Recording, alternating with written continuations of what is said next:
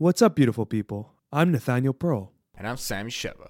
and welcome to Curious Chimps Podcast, a show where we explore the infinite complexities of the human experience. We do not endorse anything illegal, so please consult doctors, do your research, and for the love of all that is holy, be safe. All right, let's talk about drugs. Curious Chimps.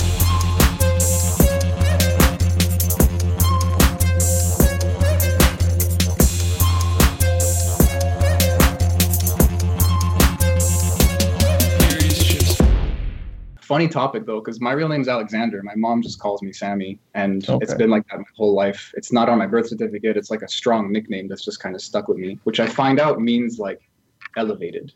So it's You think Sammy means elevated? something like that. Yeah. Okay. Because Alexander is my second name, and it means, I love that name as well. It means helper of men. It's a very powerful Yeah. name. Wow, Yeah. nice. It's a big shoes to fill for sure. Helper of men. Oh, yeah. Oof. Yeah, that's Help protector or something like that. Yeah. Mhm. I always hear that. But we were wondering because I knew you as Nick Gabriel, and then I see you have like a different last name or something. Is there like a story to that, or is it Sure, like yeah.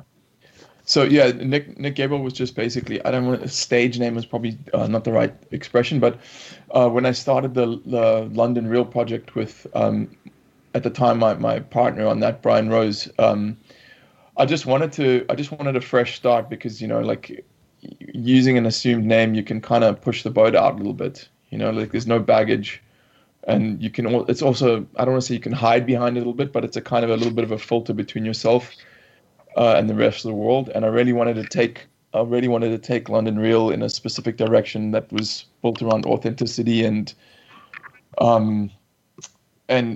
do I put it? Like, I just wanted to do some crazy stuff. I wanted to really like push the limits of what I could as a human being.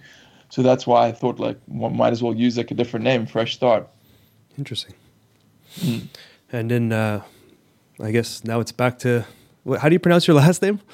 Yeah, so it's Gregoriades. Gregoriades. Okay. Gregoriades, yeah. It's a tough one, man. I tell you guys, I got so much shit growing up with that name in South Africa as well, because like it was very unusual to have a European sounding surname like that. So people just didn't know what to do with it. They couldn't process it, It was wild. I just wanted to say briefly, going on your journey from when you started London Real, when you were in the beginning stages of with Brian, when you're looking into the psychedelic realm and you're looking about just getting into it and reading Terence McKenna, seeing Dennis McKenna, and seeing all these guys, and you're looking at these names, I have to give you some credit because the beginning of my journey was a lot about that podcast where you guys spoke about your first ayahuasca experience, and I know it's not you to thank, but the message kind of transferred through you to me, and I just want to give you appreciation for you being so vulnerable and expressing your journey, because that started my journey. And then, Wow. Yeah, man. So I want to put that out It's there. a great compliment, brother. Yeah. It was. I still to this day, that was almost 8 years ago, but to this day, I still get messages from people saying I watched that and it was moving, and it was the weirdest thing is like, it was a truly extraordinary experience. That fucking Peru 2012 end of the mind calendar ayahuasca ceremony. That was really like, I have not been the same. I often tell people my life is divided into two sections. It's before that and after that. And when I came back to London and I was going to go, and Brian and I were going to talk about it, I knew it was going to be an important message to get out there. Something just told me, in life, when you have that instinct that, something is going to really connect with people or resonate with people and it needs to be shared. Yeah. And I was right. Like it really, something flowed through me in that, and it's helped some people. So I'm really happy about that, Nathaniel. Thanks for letting me know. Oh man, thank you, and thank you to the mother plant that finds its way to give its message to everyone, which is, well, I mean everyone who's looking, but it's a humbling teacher. It really is, man. It really is. Yeah. I've only done one ceremony, and Nate's kind of like the father of my experience. So you're kind of like the grandfather of my experience. Nice. I love it. That's cool. When are you guys? When are you gonna do your next one, Sammy? I actually was just about to message someone a couple days ago, and I've been kind of hesitating. It might be in a month or two, but it's I jump back and forth a lot between do I really need to do this? There's a lot of information I have. I need to integrate. I need to apply. I think this might take a few months, but it might take a few years. There's so much I have to work with, so much intellectualization that I can turn into experience. And it's a slow trickle for me because it's all been up here for so much of my life. And at the same time, I hear Nate's voice, or I just hear this kind of like, for better or worse, like a different voice saying, like, just go for it, man. You know, the set and setting, that ceremony is very powerful. Even if I decide not to drink, it's a beautiful place to be, and a powerful thing to promote, or to what's the word, like, to, like, they deserve every penny, they deserve anything I can give to them. They deserve it. So cool. I feel like there's no harm. So yeah, agreed. And also, I really love that image you created of you have all this intellectualization that has to trickle through into experience. And if we use the analogy of, it's not the best analogy, but it's probably the best one we have, of how your brain is the analogous to the computer hardware, and the thoughts, or the language, the thoughts, and all your experiences are kind of like the software that it's running on. The thing that I've noticed plant medicine does is that, especially if you're someone like yourself, who I presume takes in a lot of content and reads a lot and is constantly studying, and your hard drive can get cluttered, right? And then plant medicine kind of acts as a defrag, and to me that's one of its most powerful features. So yeah, man, I reckon just go for it. Don't think twice, just do it. That's what I've been saying. Defrag the hard drive. I love that point you just said about defragmentation, because that was my first ceremony. We're going back to 2017, I believe. When I was finally looking for ayahuasca for so long, I was planning a trip to Peru, and luckily we found the most incredible place in our local area. I'm not going to out them too much, but it's not too far to travel, which was incredible. And I remember we did 2-night ceremonies, and the first night was all cerebral, and it was just like laying out everything in my life in front of me to kind of pick at and understand and untangle all these knots that I've had for years. And it was so psychological, I wasn't expecting that. And then the second night was only physical, so it was like literally divided the mind and body separately. And that was, it was like the first night was defragment the mind, and then the second night was fix the body. So it was just like maybe 5 hours of purging. That's cool. Yeah, I mean, yeah, I love that you used the word untangling, because to me that was, it's the funniest thing. I went home to South Africa about, I think it was 3 years ago. I was there for the summer, and every time I go home, there's a kind of a theme to me. Like there's something that I've got to go home to do, and on that theme, I remember there were these things in my mind that I wanted to get right about, who I was and my upbringing. And I remember I do kiteboarding, or kite surfing, some people call it, and I hadn't done it for a while, and I laid out the lines on the beach. It was time to go. The wind was blowing, and I remember I was laying out these lines, and then they were all tangled up, and I was standing there like untangling them. And I remember I just burst, like I had this understanding, okay, that's what I'm here to do on this trip, is untangle these psychological kind of, I don't want to say issues, but yeah, just get my psyche kind of untangled. And to me, I really appreciate that you think about it in the same way.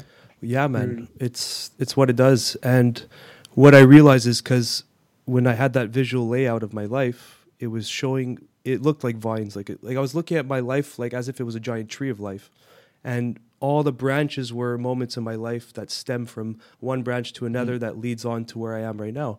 And then when I started going closer towards each branch, I started seeing knots, like branches getting stuck together. And those were patterns that maybe were formed at a younger age, that were negative patterns used for suppression that carried on my whole life. So it was such an insane experience, seeing each thing and be like, oh my God, I've been operating on this pattern up until now without even realizing it. So the mother plant, ayahuasca, just started untangling each one. And some of it was painful, like some of it you're like, holy shit, hold on. But you just trust the experience, and then it just there's still knots to untangle, but it really, it started the process. It just blows my mind to think of like, so what you've just described to me, we all have these knots, all of us, right? No matter how spiritually evolved or how much work you do on yourself, like everyone has those knots. And yeah, they are painful to unravel sometimes, but just the thought of having them, for me, if I know they're in there, I want them out, right? Like I don't want knots in my psyche. I want my psyche to be functioning efficiently or functioning at its peak, like everything else in my life. I want the best possible experience, right? So when there's people in the world that will hear this discussion and they will still not want to do ayahuasca. And to me, like after hearing that, how could you not want to do it? How could you not want to have those knots untangled? Yeah. That's a good point. Yeah. It's fear. It's terrifying to look inward sometimes, especially if there's things you've been covering up and you might not even know it at the conscious level what you're hiding, but there's just like this gut-wrenching fear. And I've had it too. There was moments in ceremony where it was really terrified to go, but I knew the more scared I was is the more I needed it. Sure. That's a good one. Yeah. I honestly, I had experiences with other psychedelics, and I think that gave me more fear, because something like mushrooms or salvia can be, like, I call it a washing machine, and it can be kind of like intense and exhausting. And maybe ayahuasca has a bit of that, but it seems like the experiences vary so much from one ceremony to the other, from one person to the other. And then when Nate told me, because he has done a bunch of them and I only went once, and the resistance I had the first time and the resistance I still have now, he told me, to my surprise, I still get scared. I'm still scared. Like, it's as if it's the first time. You just never know what you're walking into. And it's just like, I guess I was just being naive. It was funny. It was like cute in retrospect to think, like I gave him this credit, like something I'm not capable of, like he has this fearlessness, like he's just like done so much inner work. And it's like, no, he just knows that it's beneficial. And it's like it's maybe as simple as a cold shower. It's like, it's not going to be fun, but it kind of is fun. It kind of gives you this reward after. There's this thing on the other side. And it's like we talked about intellectual as opposed to experience. Like you just do it. And I have to say, actually, I wanted to ask you before as well. Like, I had a very good experience and I feel like I undid a lot. And a lot of it just kind of comes back in an instant, but there was this momentum, I had this like seat that I didn't have before, this comfortable ability to observe. I had like this something relaxing, had developed. And I felt like it was a lot of momentum that I may have wasted a little bit, but I won't next time because I went through it. But you were talking about how you had one specific experience, and you can say that it's kind of like a turning of the page. Like you really felt this chapter shifting. And I've never had that in my life, in my entire life. I've always felt this continuity of myself. And I would just love for you to expand on that and maybe tell me if there's like a formula to that, or does it just kind of bonk you on the head? Like, I feel like it's impossible. Yeah. I feel like it's never going to come. Yeah, so the first thing is drink more is what came to my mind. Drink more ayahuasca. The thing that happened to me was, we did it at this place in Peru. And I had done ayahuasca once before in London in a very small private ceremony with actually just me and Brian Rose. And that was, it was an interesting experience, and it definitely did some stuff. And I definitely... I don't want to say it was hugely profound, but it was a good experience, right? And it started to open my mind to certain things. And then when I went to Peru, I mean, it was like a level, several orders of magnitude more intense, because the actual mixture that this guy was making out there, it was no joke, right? And also he was quite an intense individual who kind of, his whole thing was, we've got to go through the darkness to get to the light. That was his prime directive, right? This is not an airy fairy, like light and love type experience. It's like, let's fucking go down into the depths of hell to fucking rescue you and then bring you back out into the light. So that, combined with the fact that his actual mixture was very potent as well. I mean, I found out at the end, or not at the end, a few weeks later, that his mixture had datura in it, right? Which is it's poison. It's a fucking poison, right? It's a very strong poison that I mean, it causes you to black out, and it fucking causes you to have total loss of your like discombobulation, loss of your muscular system, and it really did that, you know. Like the final night, even on the first night, I was fucking at the end of the ceremony, I was lying in a heap on the floor, just kind of just out of it. But the final night was so powerful for me because I took a double dose, and I also, going into it, I was like, this is the big one. I mean, I remember I was terrified. I was, the whole day before, I was like, this is first of all, it was December 22nd, 2012, so it was literally the end of the Mayan calendar. It's the day after. I kind of, yeah, I mean, I'm tempted to, or I'm inclined to believe, because of the nature of the kind of person I am, that there was a meaning behind that.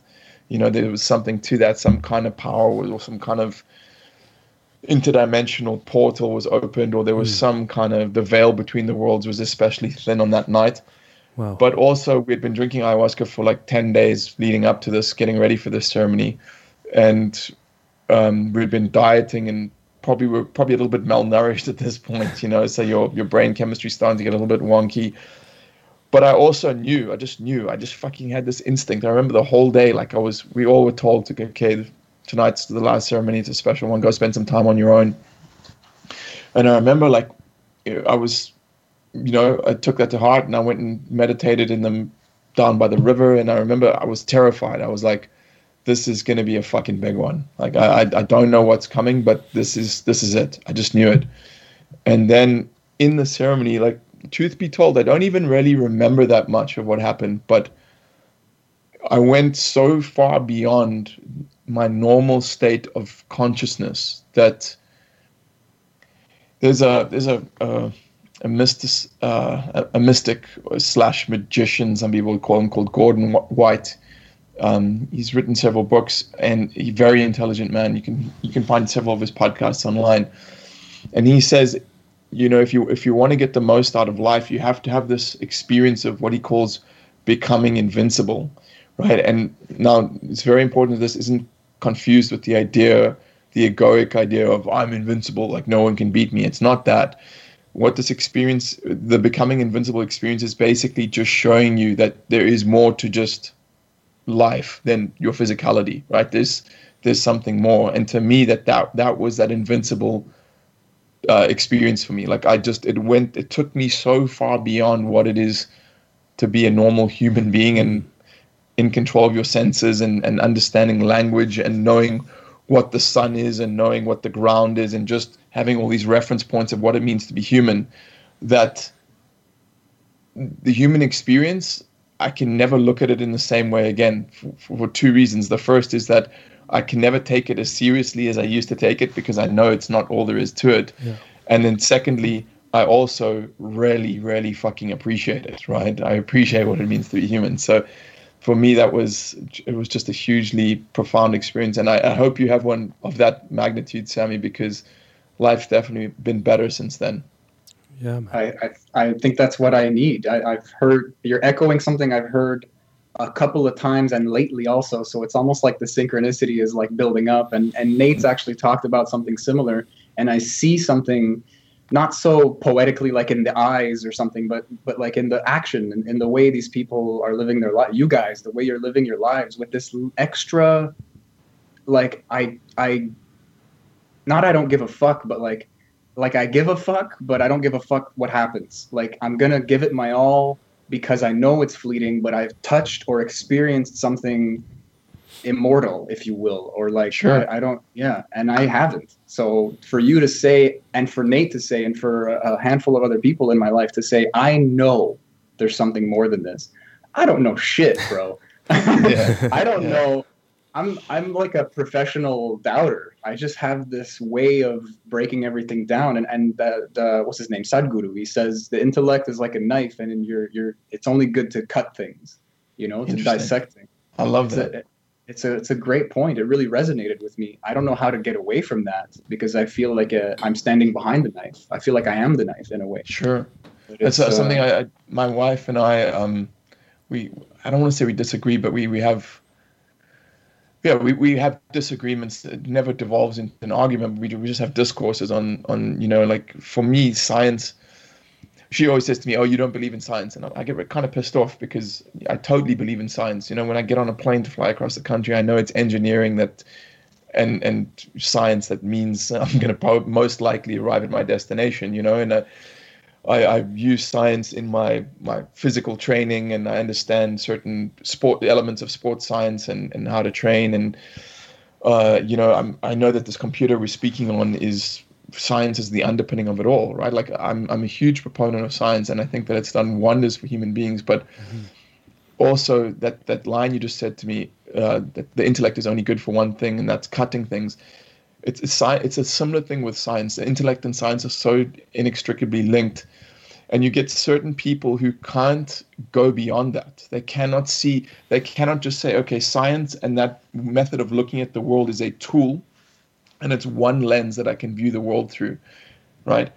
And for them, that becomes the only lens. But there's many ways to experience the world and engage with the world. And I really believe that the most actualized human beings are able to use multiple of those lenses, right? So I think for you, once you have that becoming invincible experience, everything will change. And you'll be able to say, okay, now I'm looking with the eyes of science, or I'm looking with the intellect, or I'm cutting, or I'm demarcating and compartmentalizing. But you'll also be able to shift into the other mode where you just know, fuck, there's something behind all of this, an energy, a spirit, like a power that I cannot put into a box. It's bigger than that, right? And to me, that's the sign of, when I talk to people on that level, that's when it gets interesting for me. Not just the crazy hippies who are only connected to the, like the source, right? And not just the Richard Dawkins characters who are like, so fucking scientifically minded and rational thinking. It's when you find the nexus point of those two that I really believe you have the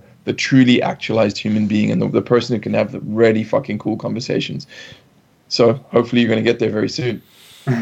Yeah. I wonder, me and Nate were talking about it just before you stepped into the conversation, but like, I wonder if we can get there without something like ayahuasca. I mean, if it works and if it's healthy and beautiful and all of these good things, and even there's a huge community aspect to it, or just like a human kind of tribalistic benefits, if you will, like, is there even a need for this question? Like, if ayahuasca can get me there, should I just go with ayahuasca? Like, are there other plant medicines that you're a proponent of, or can I just meditate myself into this understanding? I think you could just I think you could definitely meditate. And meditation is probably, I don't want to say the better way of doing it, but the more traditional. Yeah, there's many other ways. I mean, you go and do a Vipassana retreat, like a silent meditation, you can get to that point as well, right? Like, to me, ayahuasca is just a pretty fast road, and a pretty, I know it's effective and like it works for pretty much everyone if they take a strong enough dose. Yeah. But yeah, I don't think it's a prerequisite. I think that even reading certain things and even being given fresh perspectives is often enough to open or unlock that ability, or that or give you the ability to use that lens in your mind. Sometimes that's why people can be enlightened just being around a master, right? Osho would say to his students, just by being in my presence, not even listening to what I say, just by being in my presence, I will transform your consciousness, right? And I don't know about you, but sometimes I can pick up a book, and after reading that book, my experience of the world is totally different. It's changed my perspectives and my perception. So I think, like, no, you don't need ayahuasca, but man, it's such a powerful tool. Why not use it if you have it at your disposal, right? And yeah, I would love to add to that also in our current state as a society, as a global society, is that we are super disconnected with ourselves and in our souls. And ayahuasca is really a guide that, yeah, the meditation route can work, but I think it's like we have a sickness for the most part, not everyone, but collectively we're living in a sick society, and this is the medicine for that solution. It's not that we can progress there in 20, 30 years, 40 years of practice meditation, but I think we all need to kind of open that gate again and reconnect with soul and self, because it's so lost right now, and you see it in what's manifesting into reality, you know. Yeah, and sometimes, you know, there's someone wrote, I can't remember who it was, but they said ayahuasca is like using a crowbar to open your third eye, right?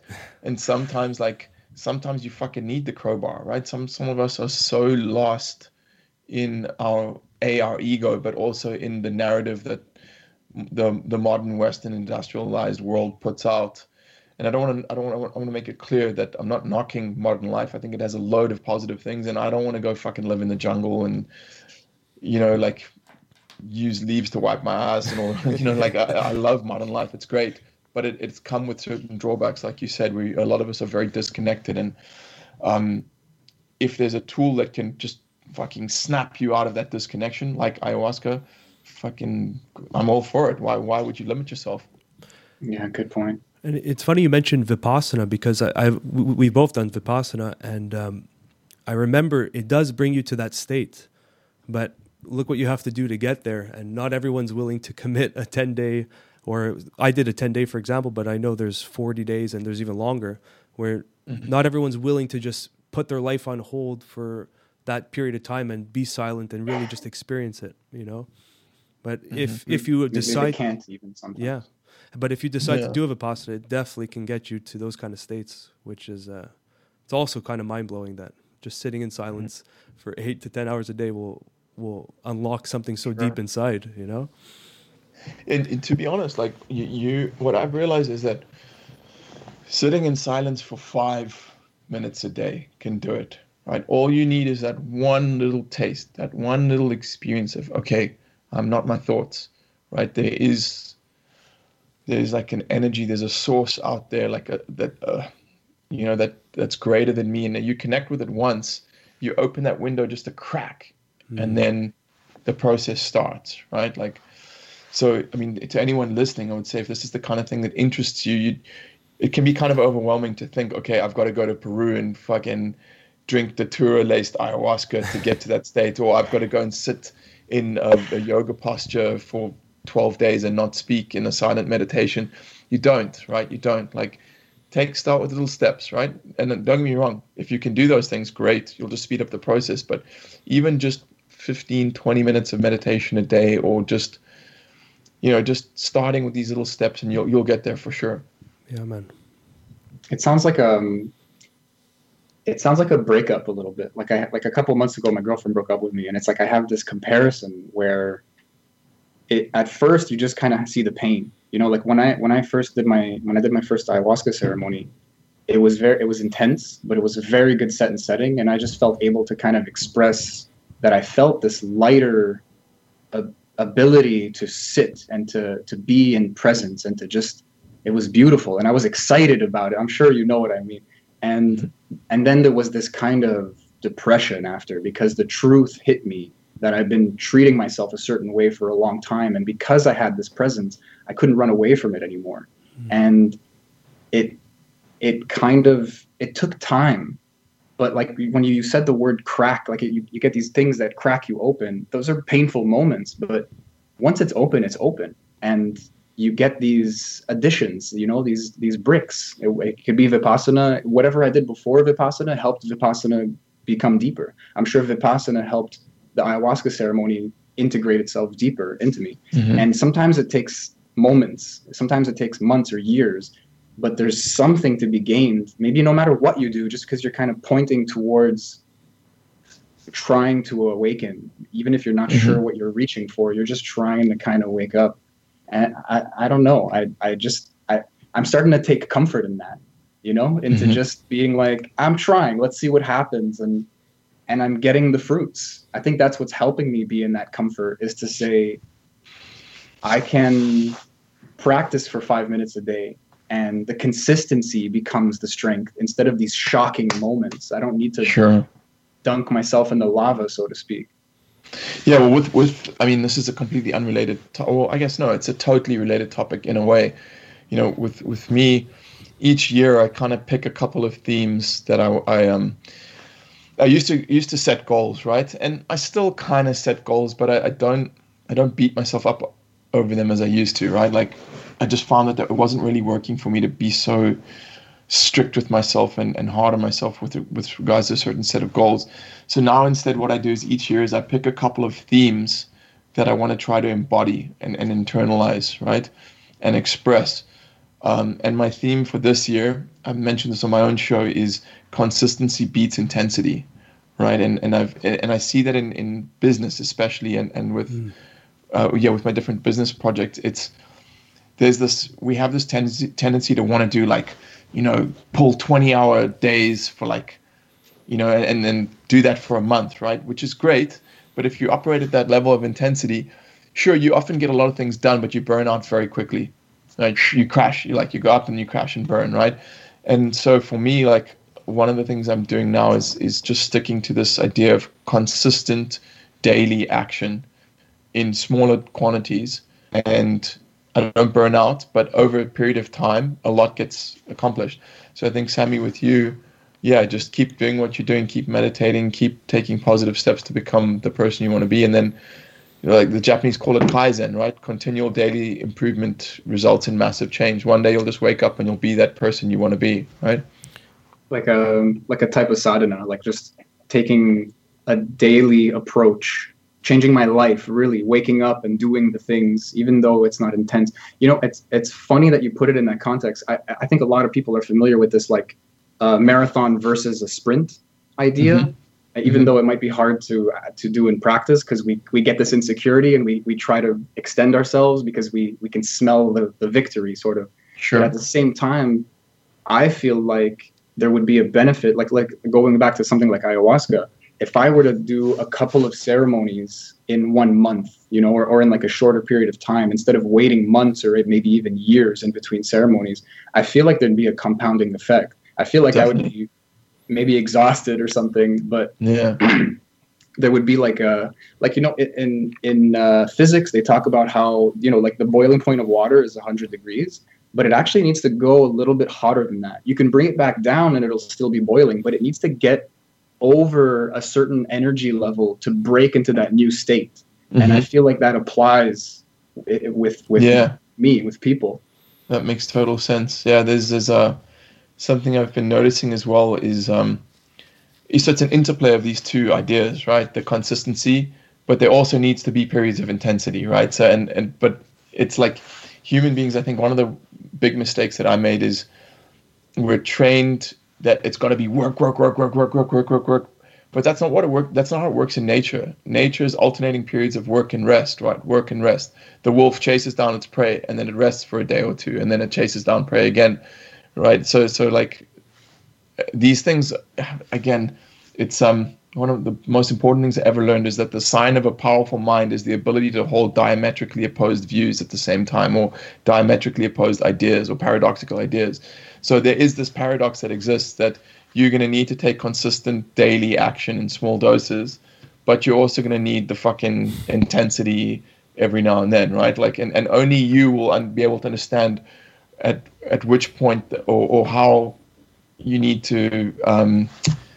Sorry, guys, I'm really losing my thought here, but only you will understand how that interplay works best for you, if that makes sense. Absolutely, totally. Yeah. I use this example in an old podcast we did together, but we repeat ourselves all the time. But it warrants to be said again. I use the stock market as an example for how consistency works, and it does its peaks. But it's like, just take Apple as an example. If you look at the 10-year chart, it's a little wobbly, but it goes in pretty much a straight line up. But then when you zoom into the 5-year, it gets a little bit more volatile. Then to the 2-year, it's a little bit crazier. And then if you zoom into the 1 week, it almost looks like a penny stock. And then it just, so from the zooming in, it looks chaos. There's ups and downs. It's like this. But as you zoom out, you realize, holy fuck, this is going on this direction upwards. And that's how you can apply it to your life, man. It's just, there'll be moments where we do fucking amazing, then we burn out or get super tired and we take 2 days off and then we go back into it and then we do half as much as we did last time and then more. But if you're, as long as the general trend is up, right? That's it. Exactly, man. I love that. That's really cool. And it's amazing. You see these examples in everything that you look at that's successful. And nature is, like you said, is one of the most, it's school in front of us. You can learn so much just from looking at nature and how it functions. Sure. Yeah. I had the thought while you were saying that is nature operates on this on seasonality, right? And human beings, especially with the way we're trained, you go to a job, there's no seasons in your job, right? Like think of a guy an average dude in a corporate job. Sure, he has a holiday at the end of the year for like a week, but otherwise it's go, go, go, go, go, go, like non-stop driving. And that's to me, it just doesn't make sense anymore. I'm reading a fucking amazing book. It's one of those, well, every now and then a book comes around and you read this thing and you're just like, I'm not the same person anymore. I cannot look at the world in the same way. And this book is called Necessary Endings by Dr. Henry Cloud. And in it, he uses that seasons analogy a lot, right? It's to say sometimes it's a season for harvest, sometimes it's a season for sowing the seeds, sometimes it's a season for rest. And as human beings, I think we really need to internalize that and understand that. Fuck, man, it's so true. That's so true. And that's a good book, guys. I cannot recommend that book enough. Necessary Endings. You wrote it down. I read that book when I was 20. Sammy just wrote it down.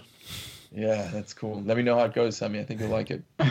I'm very curious because I mean personally I have like a kind of 9 to 5 on the side, and already I have this mentality. It is on the side. This is something that brings me so much more passion and joy, something that kind of comes more effortlessly. And then suddenly I might have, it's like semi part-time. I might have 3 days off. I can take this kind of rest and go to ground, but then I might have 6 days of work coming up because it just has to be done. There's no rhyme or reason to it. And even though there's study after study about how, a 30-hour week might be better for most people's health. Yeah.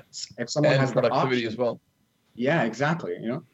Some people can do and want to do a 60-hour work week, and other people fucking need if I could work 6 hours a day instead of 8, those last 2 hours kill me. And it's not the end of the world the first time, the second time, but it compounds. You were saying about having this kind of Christmas break and then just kind of getting back to work. It might not even be a hard job, but it's this lack of option that starts chipping away at your resolve, at your humanity almost. You start feeling like you're just a piece of the wall, like Pink Floyd would say. And it's like it's not just crushing in a physical way, but in like an existential way. You start believing that you're tired, that you need to get away. It's not just a physical reaction. It's like it just sucks, like in a deeper sense.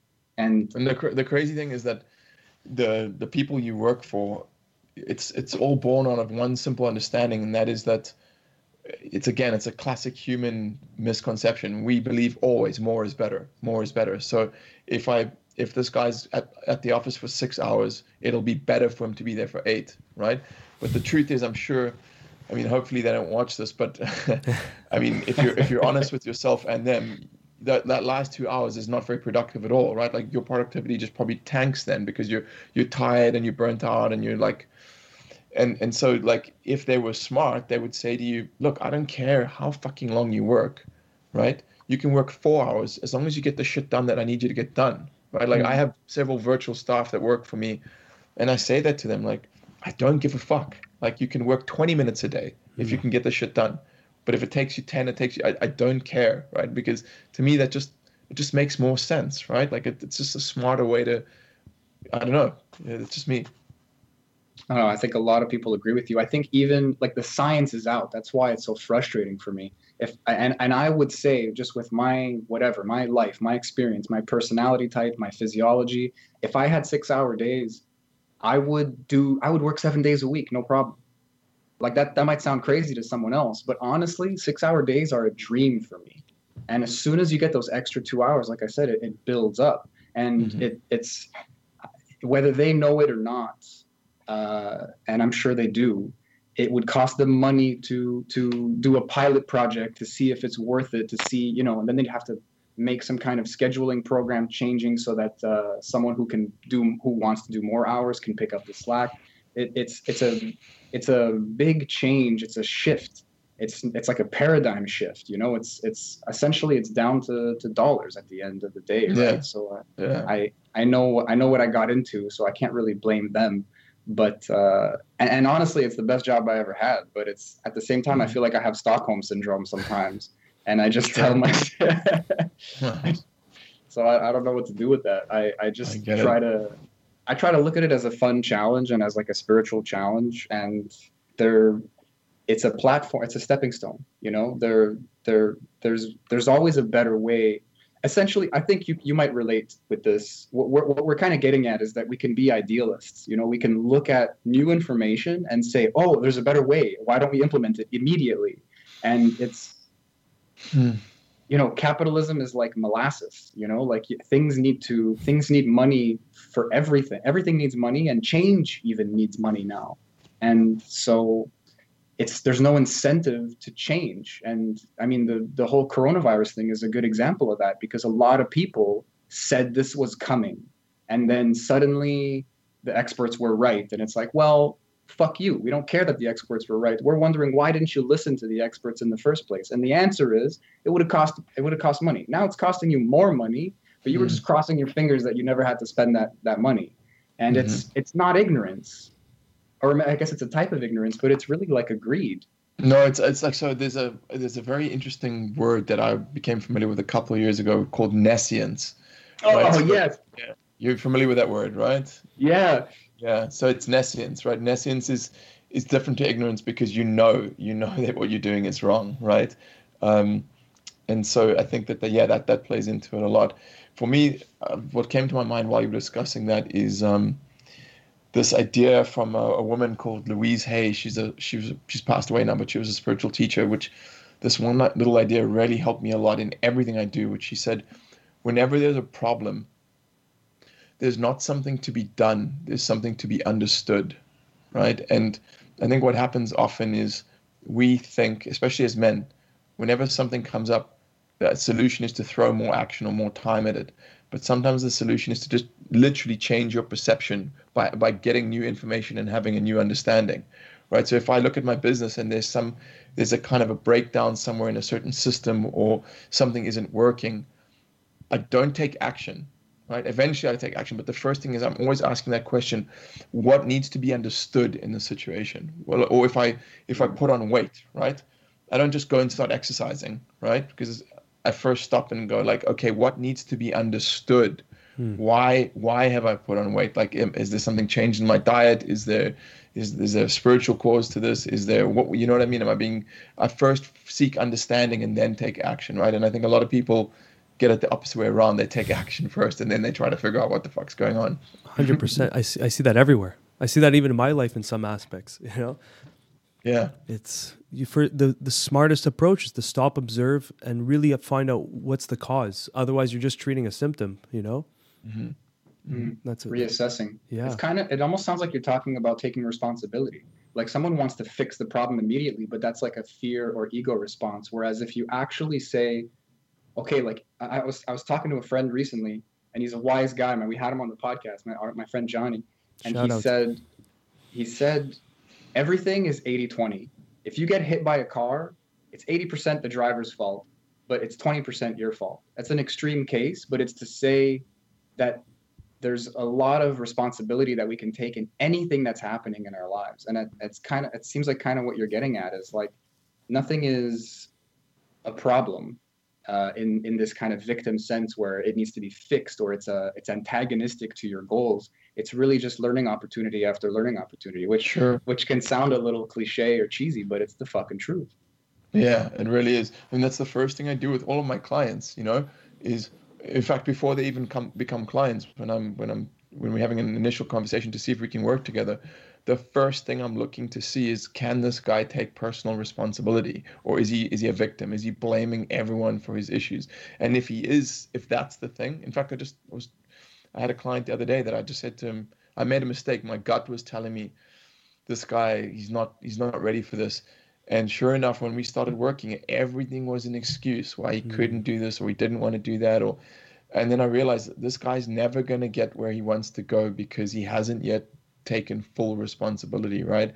So I agree with Johnny's assessment. Yeah, like we are responsible largely for our experiences, not totally, I don't think it's as cut. There's some people who believe that every single thing that happens to you is based on some kind of energy you're putting out there or something you've done. And I did believe that for a while, and I've kind of dialed it back a little bit. And now I think it's the vast majority of your experience is influenced by things you're putting out. But obviously, certain things are still beyond your control, and there is an interplay between yourself and the environment. It's not just you. Yeah, a lot of people have twisted a really complex but beautifully simple idea, like karma. Like this idea, like they've turned it into a source of guilt.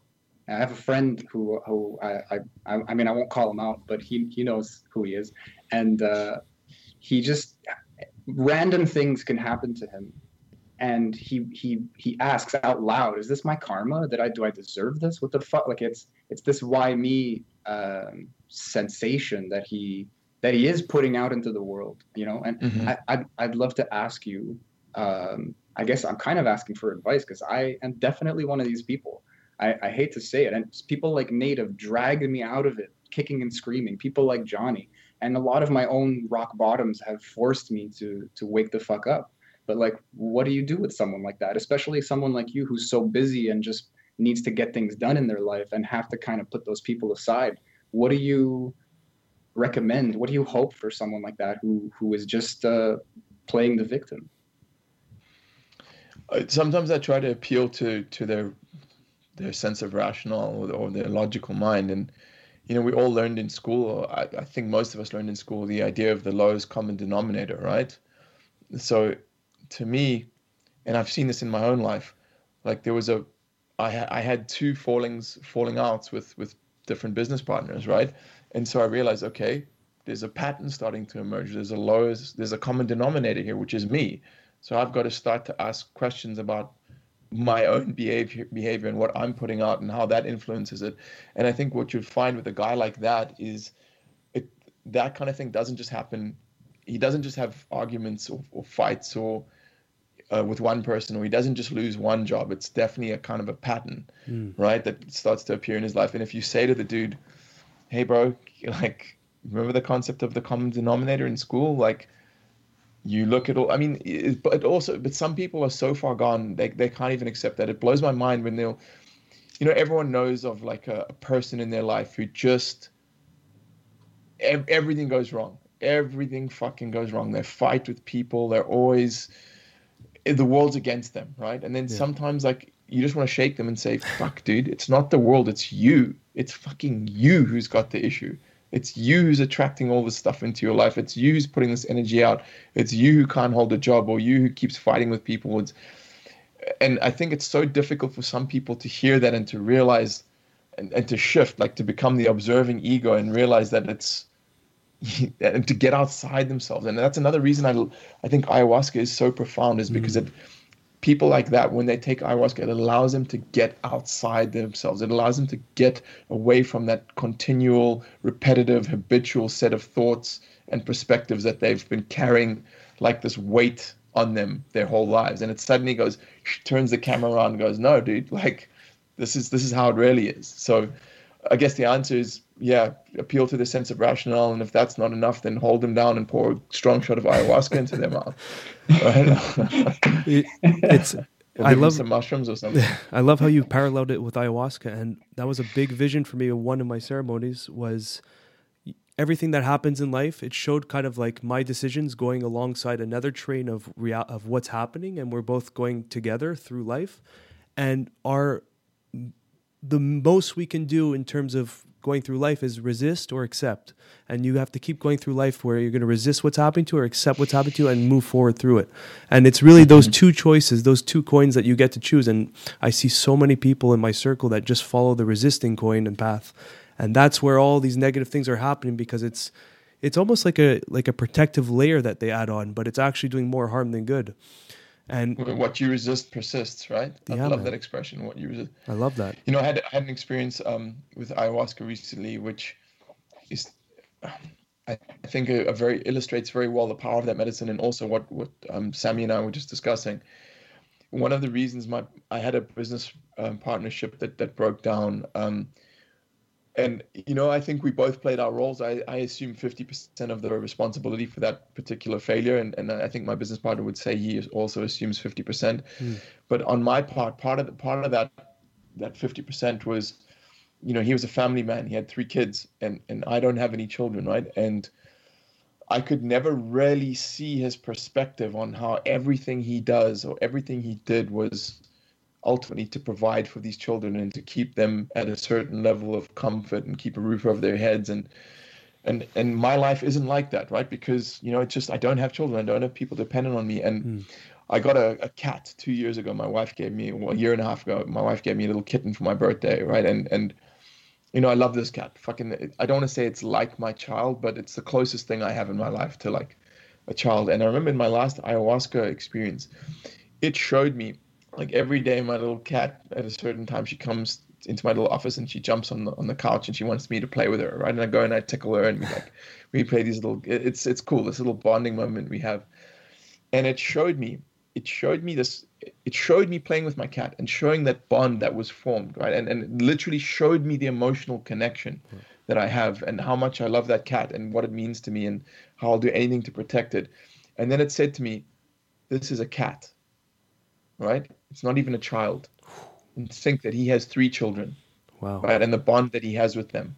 And it really helped shift my perspective. And once like Stephen R. Covey, the author of 7 Habits of Highly Effective People, this is one of my favorite stories because it changed everything for me, right? He said he was on a train somewhere, and he, on a train, the seats sit opposite, you sit facing the other passengers. And he said he was sitting on this train, and sitting opposite him was a man with 2 young boys. And this man was just looking out the window, looking out into space, watching the scenery, just oblivious to everything. And these young kids were jumping on everything, like climbing over the seats, banging stuff. And Stephen Covey was getting pissed off. He was like, fuck, man, I'm trying to work. Like, he's like, this guy has no respect for... Hello? Did he cut off? Yeah, I think we lost him.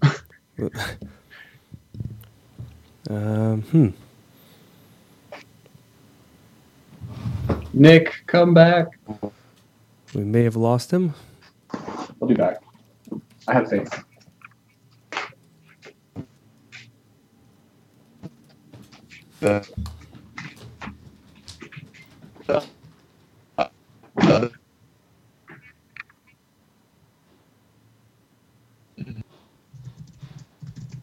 Oh, I think we got him back. Hey guys, can you hear me? The perfect time for me to show you. I have a mini version of the book that you're talking about. Oh, damn, Sammy. That's great.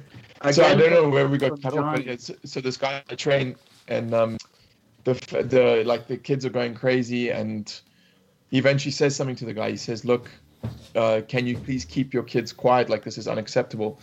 And the guy like snaps out of his daze and he says, "Oh, I'm so sorry.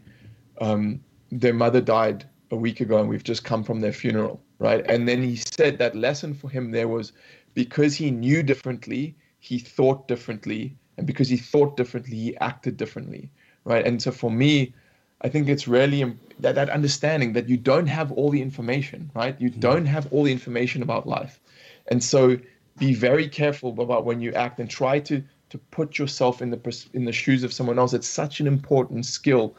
And the problem is with guys like us who are very self-reflexive, right? And very, I mean, I don't know if you guys have kids, but I would assume not. Not yet. Right? Because you wouldn't have time to be recording a podcast if you did, right? Definitely not. I think with guys like us is we're in our own little worlds, and it's such an intense personal experience that sometimes it's difficult to get outside yourself, right? Yeah. Because we're so on our own little mission, right? And kids cures you of that very, very quickly, but it comes with a whole bunch of costs and difficulties, which I personally am not prepared to pay. Yeah. And so ayahuasca helped me by giving me that it just shifting me outside myself and saying, okay, look at it from his perspective. This is how he feels. This is what he has to deal with. And that is so powerful and so important. And Sammy, I think that's the solution. However, that person in your life who struggles like that, they have to get to a point where they've been shifted outside themselves, whether it's plant medicine or whether it's someone slapping them across the face and saying fucking wake up, or whether it's, you know what I mean, they have to get to that point where they get a fresh perspective. Yeah. You can't show the path. They have to find it, you know? Mm-hmm.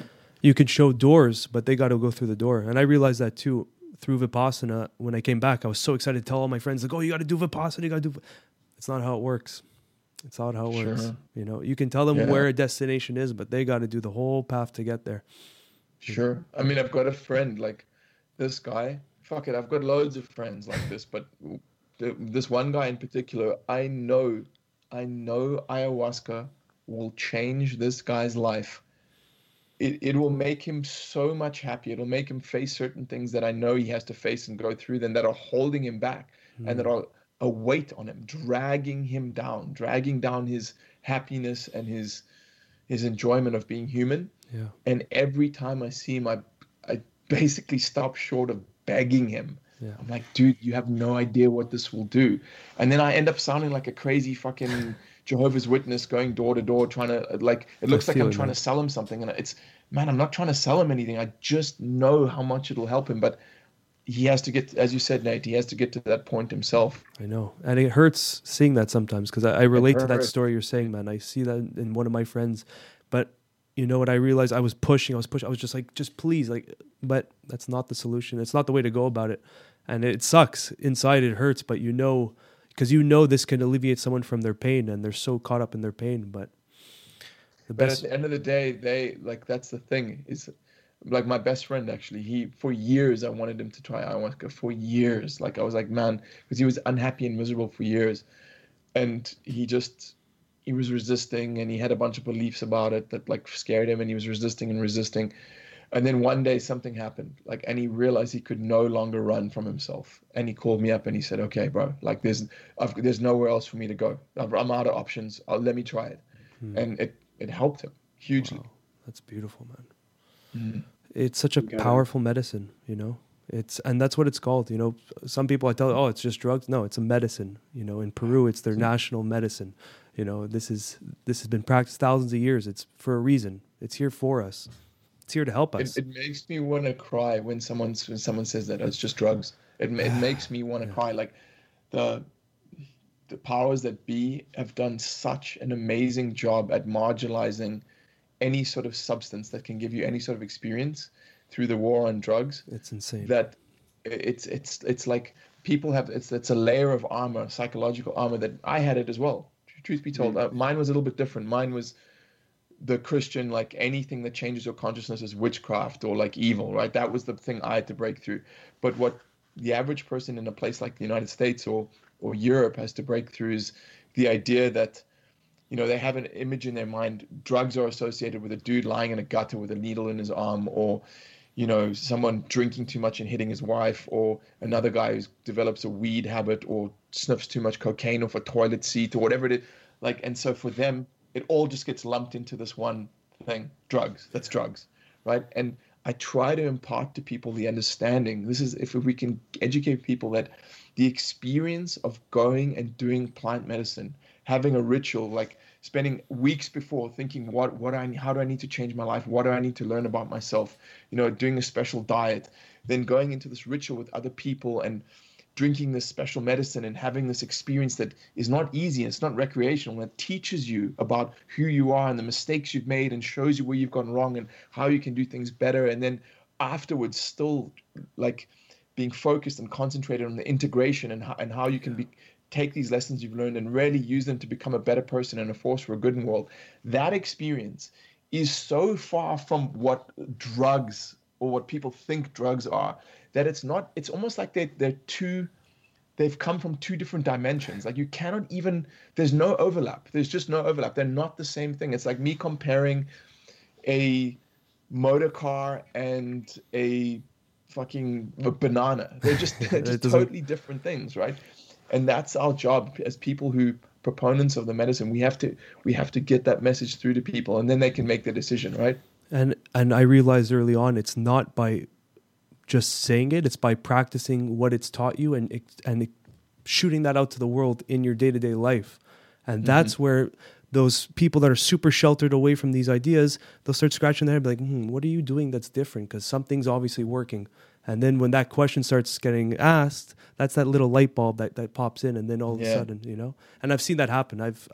Sammy came to ceremony. It's not because of what I've been doing, or maybe it was, I don't know. But it's that light pops in people. You know, the truth wants to come out.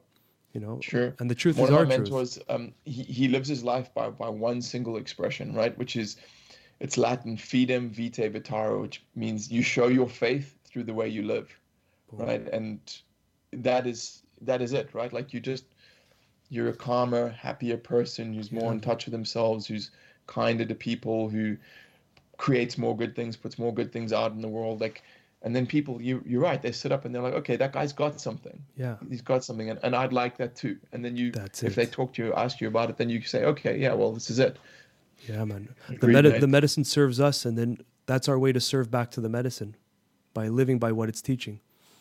That's beautiful, man. Nick, I want to respect your timeline. It's up to you. We're at the 1 hour mark. Okay, I can do another 15 to 17 minutes, guys. I love it. Cool. Take it. We could do another 3 hours if you wanted. I love what you guys are talking about, because there seems to be this prevailing theme of, I mean, it's almost like we have to respect the person's path, and to ask the question for them, to suppose for them, is almost disrespectful. And for them to live in a certain way, it's easier. It's you take care of yourself, you better yourself, and then you exude this thing, and then the people naturally come to you with the question, and then you may answer. You know, it's the time and place for the question to be answered, because it's being asked in honesty. Whereas it's almost like those Peruvian finger traps, you know. It's like if you try to kind of fuck with it, then you're just stuck. You're not getting anywhere. And the second you let go, it slips off, and you go like, oh shit. It's tough because it's exciting, because you feel like you find a catalyst or the answer or whatever, and that can be a little assumptive is the word, but it's I mean, I guess we have to learn that too, you know. We've all been there with ayahuasca, with Vipassana, with whatever other psychedelic or technique or something. You want the world to do it, and we've talked about it on the podcast. That instinct is another trick for you to stop looking inward. That instinct is another projection outward, so that you don't have to keep working on yourself. Because like you were saying, these drugs, I mean, it is still a molecule, an exogenous molecule, but it's diametrically opposed with something like weed or heroin, because no one's going to binge on ayahuasca. This is going to reveal.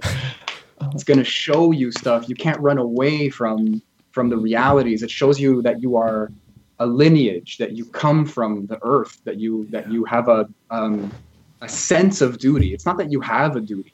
You do or you don't based on your understanding. But once you realize that sense of duty is there, and that you want to embody it, that you want to live by it, then you start becoming happier with responsibility. Yeah. That is not what weed shows you. That is not what heroin shows you at all. Sure.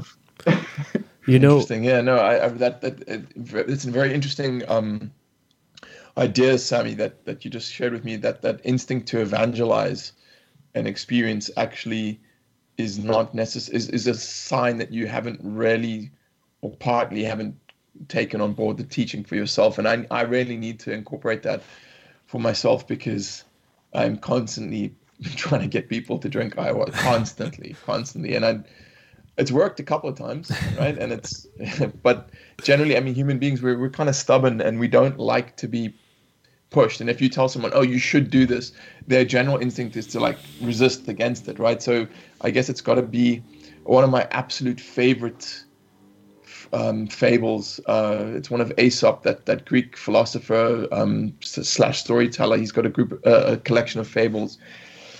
One of them is this fable of the sun and the wind. So the wind goes to the sun one day and says, he sees a man walking with a coat on, and he says to the sun, I bet you I can get that man to take off his coat before you. So the sun's like, okay, whatever. And then the wind starts howling against the man, and the man just starts tugging his coat tighter and tighter, right? Like, and he won't. The wind can't do it. The man's not going to give up his coat, and then the sun just smiles at the man, gently smiles at him, and the guy gets warm and he takes off his coat, right? And to me, I think that's such a powerful metaphor, understanding for pretty much everything in life. Is very seldom does that, like being that strong wind approach to anything work, like that, like pushing and grinding and like to me, I've just seen it over and over in my life. Like, sure, there's times when you have to work and you have to grind and you have to hustle, but that spirit, that energy, I think is not as amazing as people make it out to be. Yeah, like Nate was talking about earlier, the difference between kind of accepting and resisting being like the only real or natural free will that we have. It's funny to think sometimes that the grind can be a form of resistance.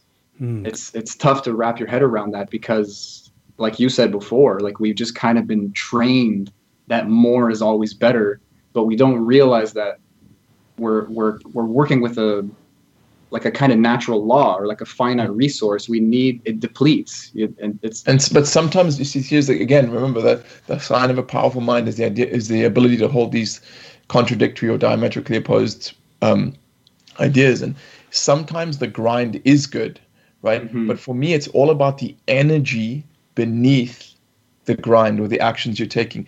If you're grinding morning to night because you're so excited about your project and you're having fun and you just don't want to stop and you're being driven by this ideal and it's just flowing through you, the grind is the best possible thing. That's the best thing you can happen.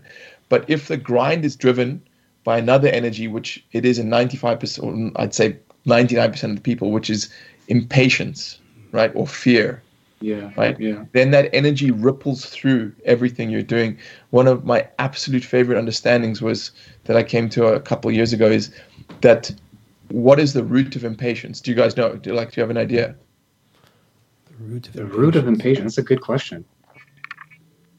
The root of impatience we could is get the there. fear. Yeah. It's the fear that you won't get what you want.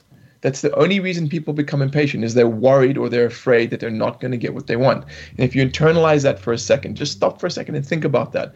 Whenever you've been impatient in life, it's because underlying that, you're worried that you're not going to get what you want. And that usually keeps you as far from what you want as possible. Like, think of women, right?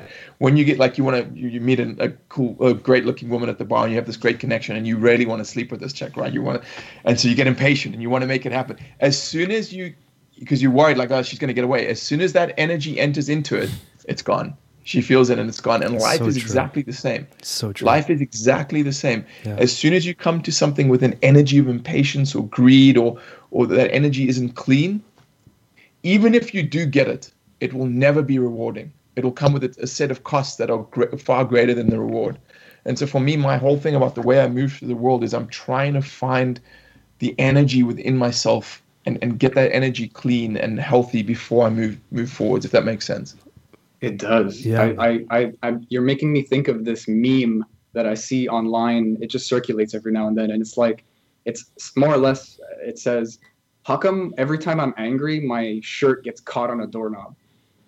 and it's like, yeah, it's this simple but beautiful, like it's the same thing you're saying. You're putting out this energy.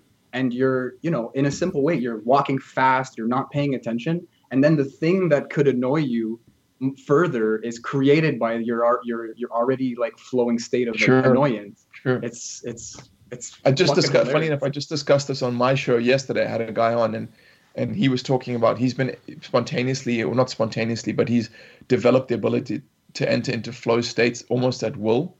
And what I said to him is that I've done it as well.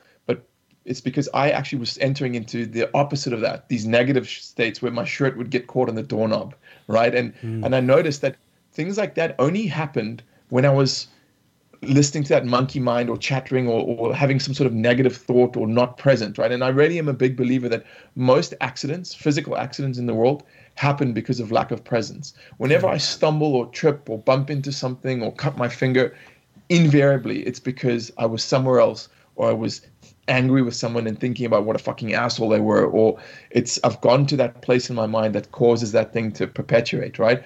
And so what I realize is, if that exists, if there's a state of mind that can attract all these shitty things to me, there must be a corollary of a positive version of that can attract to me a less frictionless experience and a more flowing nature of way to move through the world. And so everything I'm trying to do is move towards that one and away from the other, right? I don't always get it right, but that's the basis of my work and what I feel I'm here to do. Fuck yeah, man. It's just a perspective shift. It starts like that, you know? I notice that in my life is if I go down this spiral of self-sabotaging patterns, whether it's diet or lack of training or all that, then everything seems to be just against me. But then if I start changing one thing, I'll be like, okay, I'm going to take control of my diet. And then all of a sudden I want to exercise more. And then all of a sudden I'm talking to more motivational type of people and starting to look at more motivational stuff instead of just watching like a mindless TV show. It's just everything starts to form into this lifestyle that it's just because you just tuned your perspective, you know, and the more you follow that perspective, it just magnifies as it gets bigger and bigger. Yeah. Totally First agree with you, choice. man. Yeah, man. That I resonate so much with that. That's beautiful. That's cool. Yeah, I think you guys will really enjoy that episode of the show with my friend Eddie. He goes deep into it, and a lot of what he says makes a lot of sense. And again, it all ties together, like you said, Nate. Like the way to get into those states is to meditate, right? Or do things like ayahuasca or plant medicine that help you unravel the knot that is causing those negative thoughts, right? Yeah, to man. bring it back to what we spoke about in the beginning. And you know what, guys, I think that might be a good place to end. It's for a me, great 'cause place to end it, man. What a pleasure speaking to you guys. It's really, I felt the meeting of the minds. That was really cool.